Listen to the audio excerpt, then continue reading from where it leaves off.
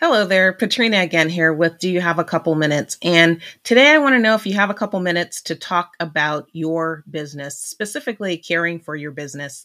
When I was in college, I had this Professor Dr. Lewis Aiken, and he often would share gems of wisdom with us. He was brilliant in the field of psychological assessment.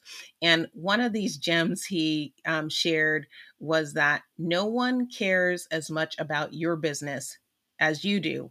And that kind of had a two-edged approach to it. Obviously, one of them would be about checking your ego with regard to your issues being really important, to others versus to yourself.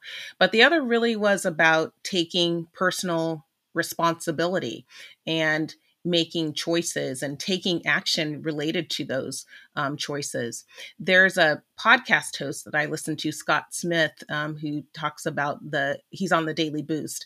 And he always starts out the week with, have you done your homework? Basically, what do you like about your life? What are the things that you think you need to change about your life? And then taking action to make those things happen.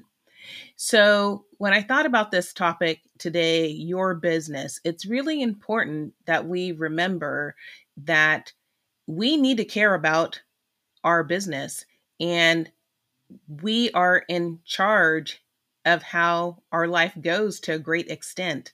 It's our responsibility to take actions that we want that lead us toward the goals and the experiences that we want to have. And we should help others understand that as well.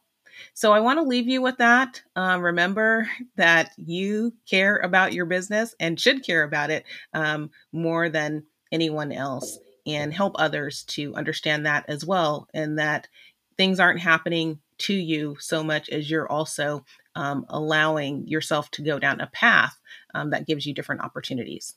And with that, that's my 2 minutes. I hope you found that this has been a topic that's been inspiring, something to help you think, something to help you learn, grow, and hopefully live a more fulfilling life. Until next time, bye bye.